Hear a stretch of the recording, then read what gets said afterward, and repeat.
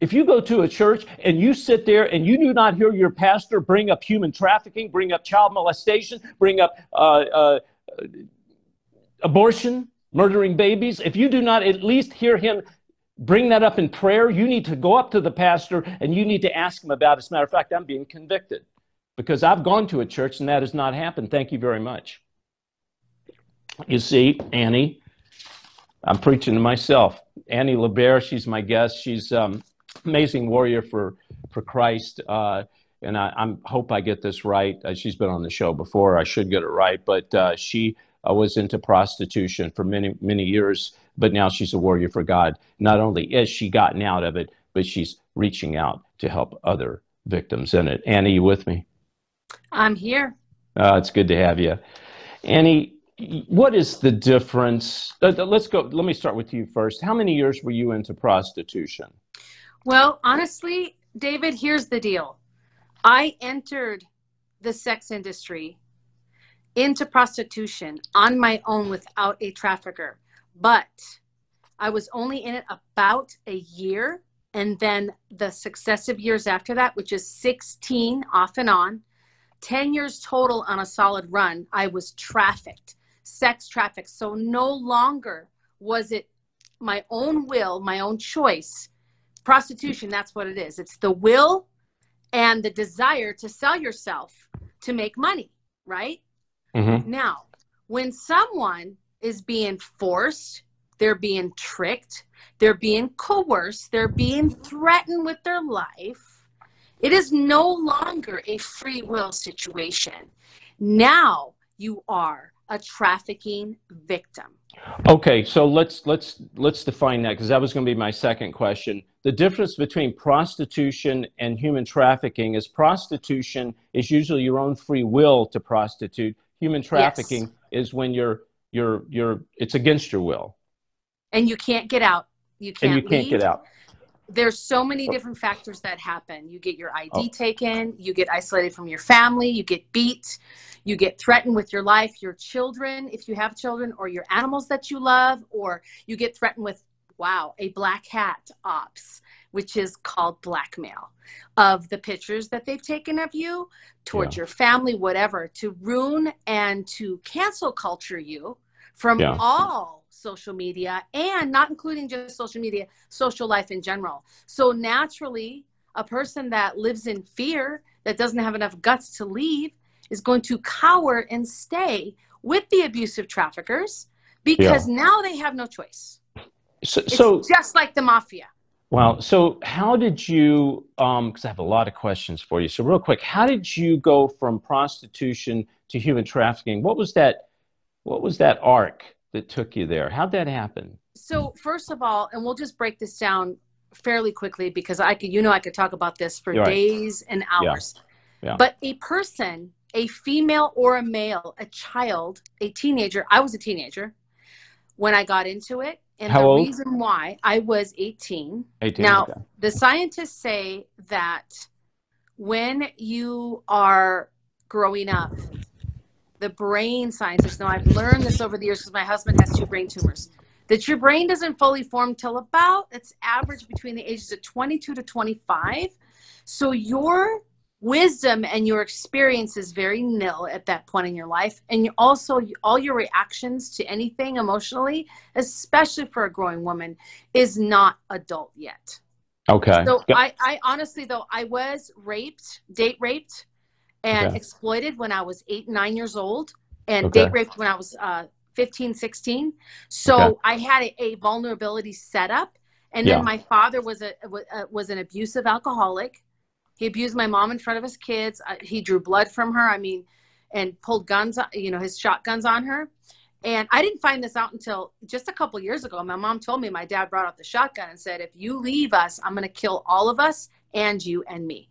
And so my mom was in a very abusive relationship. So I lived that way. And see, that's kind of the geome for a lot of the victims that actually choose the sex industry to, maybe they start on webcam first. They start working maybe for the strip club. Maybe they start working for the massage parlor, or they'll start working for the strip club just as a cocktail waitress. And then all of a sudden, someone in that business sees them. They see the naivety. the vulnerability, the innocence, right? Yeah. And they target, that's a hunger in their soul, that they know that that person can make a lot of money, because the customers, the high demand of the customers is very young girls. Now, I did not look 18 when I first started working. I looked probably about 14. I have a very young face. Yeah. I'm 53 right now. Wow. I God don't bless look you. it. Yeah. No, you don't. You But don't. when I was So, 18, I looked like a little girl. And so that sells. okay, so you were a Huge. prostitute, and okay, I was let a me back stripper up because first. Andy, I got so many questions for you. I don't want to rush you, but I got so many questions because you're a wealth of information. Real quick, what was your first experience as a prostitute? What was that thing that made you get into it? Do you So I know? got into it. My girlfriend and I were at a club one night, Yeah. and these guys bought us drinks. We both had fake IDs. They were undercover traffickers. We did not know it. My Okay. girlfriend flew to Hawaii after one of the guys, she gave her number, and they Okay. got friendly with each other. And then I flew to Hawaii probably about a month later, and I Okay. learned how to sell myself. Uh, So it's called turning a trick in uh, Hawaii oh, with some Japanese men, came back to the States, quit all three of my jobs, and I got into escorting in Minnesota, and I started dancing at the strip clubs because I almost got killed on an out call with a oh, machete and a gun. I got wow. scared. And at the strip club, David, I was on the stage dancing. I was thinking, I'm just going to pick all of my customers, and we call them buyers now, Trick Okay. John's buyers marks. And I'm going to pick my buyer, so I know he's going to be safe. And this man walked up to the stage with a bunch of money, and he was super handsome. And he bought me a drink, and I gave him my number. I thought I could get money from him, but we became in a very heated sexual relationship. And then he became my boyfriend. Okay. And then all of a sudden, my girlfriend's calling me from Las Vegas. Hey, come to Vegas. He was in trouble with the police, David. I let him move in with me. Bad. It was a toxic relationship. At this Okay. point, he was not my trafficker yet. When we got to Las Vegas, I believe it was 1987, 88. And by the way, the mob was still running Vegas back then. It was Yeah, now crazy. that's another show.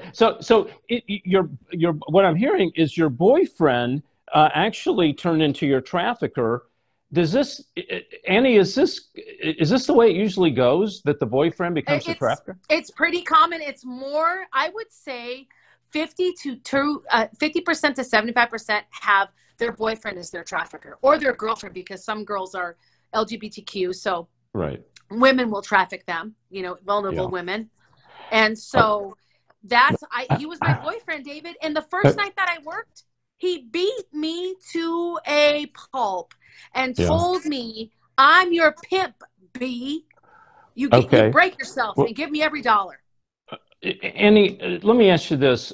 Human trafficking, first of all, I think that we don't really understand what it is, okay? I do a little bit more because I search it and investigate it, but I think the normal person out there, in any given town, let's say, 1 million people plus, even 500,000 plus, would you find that there's people being trafficked sexually that would live down the street, live next door? Are they in high schools? I mean, places that Yes.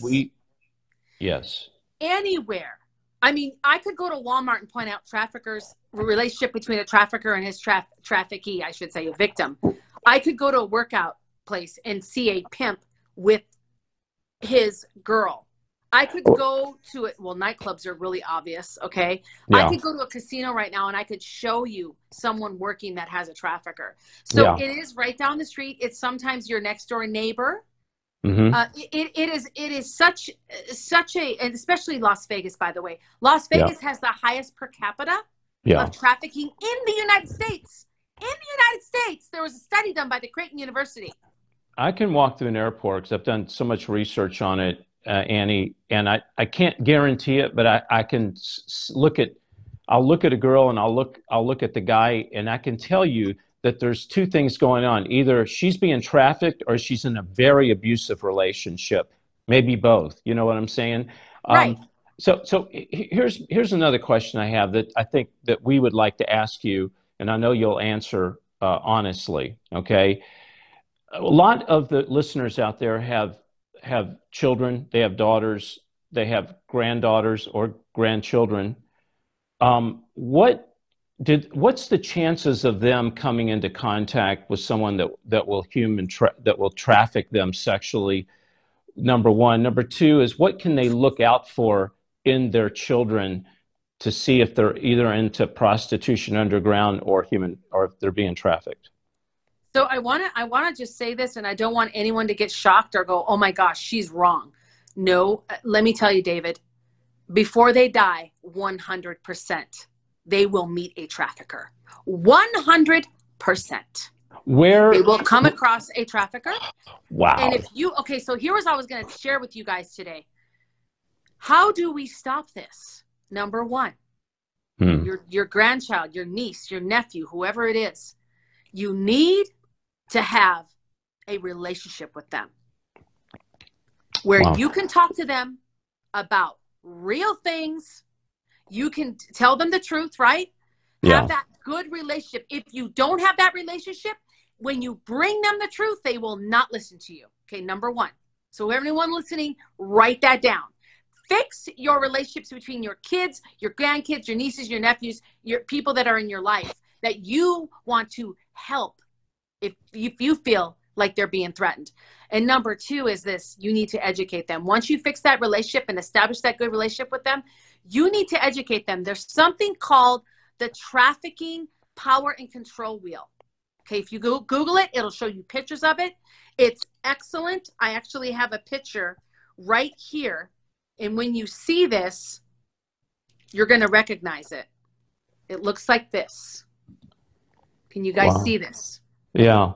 Wow. This wheel is such an excellent educational tool. Okay, it's a sex trafficking power and control wheel by Polaris Project. And this actually was based on the DB model power and control wheel from Duluth, Minnesota. And they changed it for trafficking and labor trafficking. And so if you can teach your small child what trafficking is, what exploitation is, the chances of them getting involved with a trafficker will decrease huge. I mean, we don't know the percentage that will happen, but education is key. Yeah, absolutely. You really need to teach them. I don't care. Okay, now, five's too young. No, if you have a child that's 5 and they're on their iPad and they're getting messaged pictures, or maybe they know how to spell 1 or 2 things, you know what, that person can establish a relationship with that child just like that behind your back. And this isn't just girls, Annie, this is boys. Okay, so there is a huge demand for little boys. It's disgusting, right? Yeah, I know. That girls isn't disgusting, but I know. Come on. This makes me want to throw this cup against the wall when I talk about this. But real quick, I will need to ask you, then we have to take a break. We're going to come back with you. When it comes to little boys or boys, are the buyers men or are the buyers women? The majority, I hate to say this, the majority of them are men.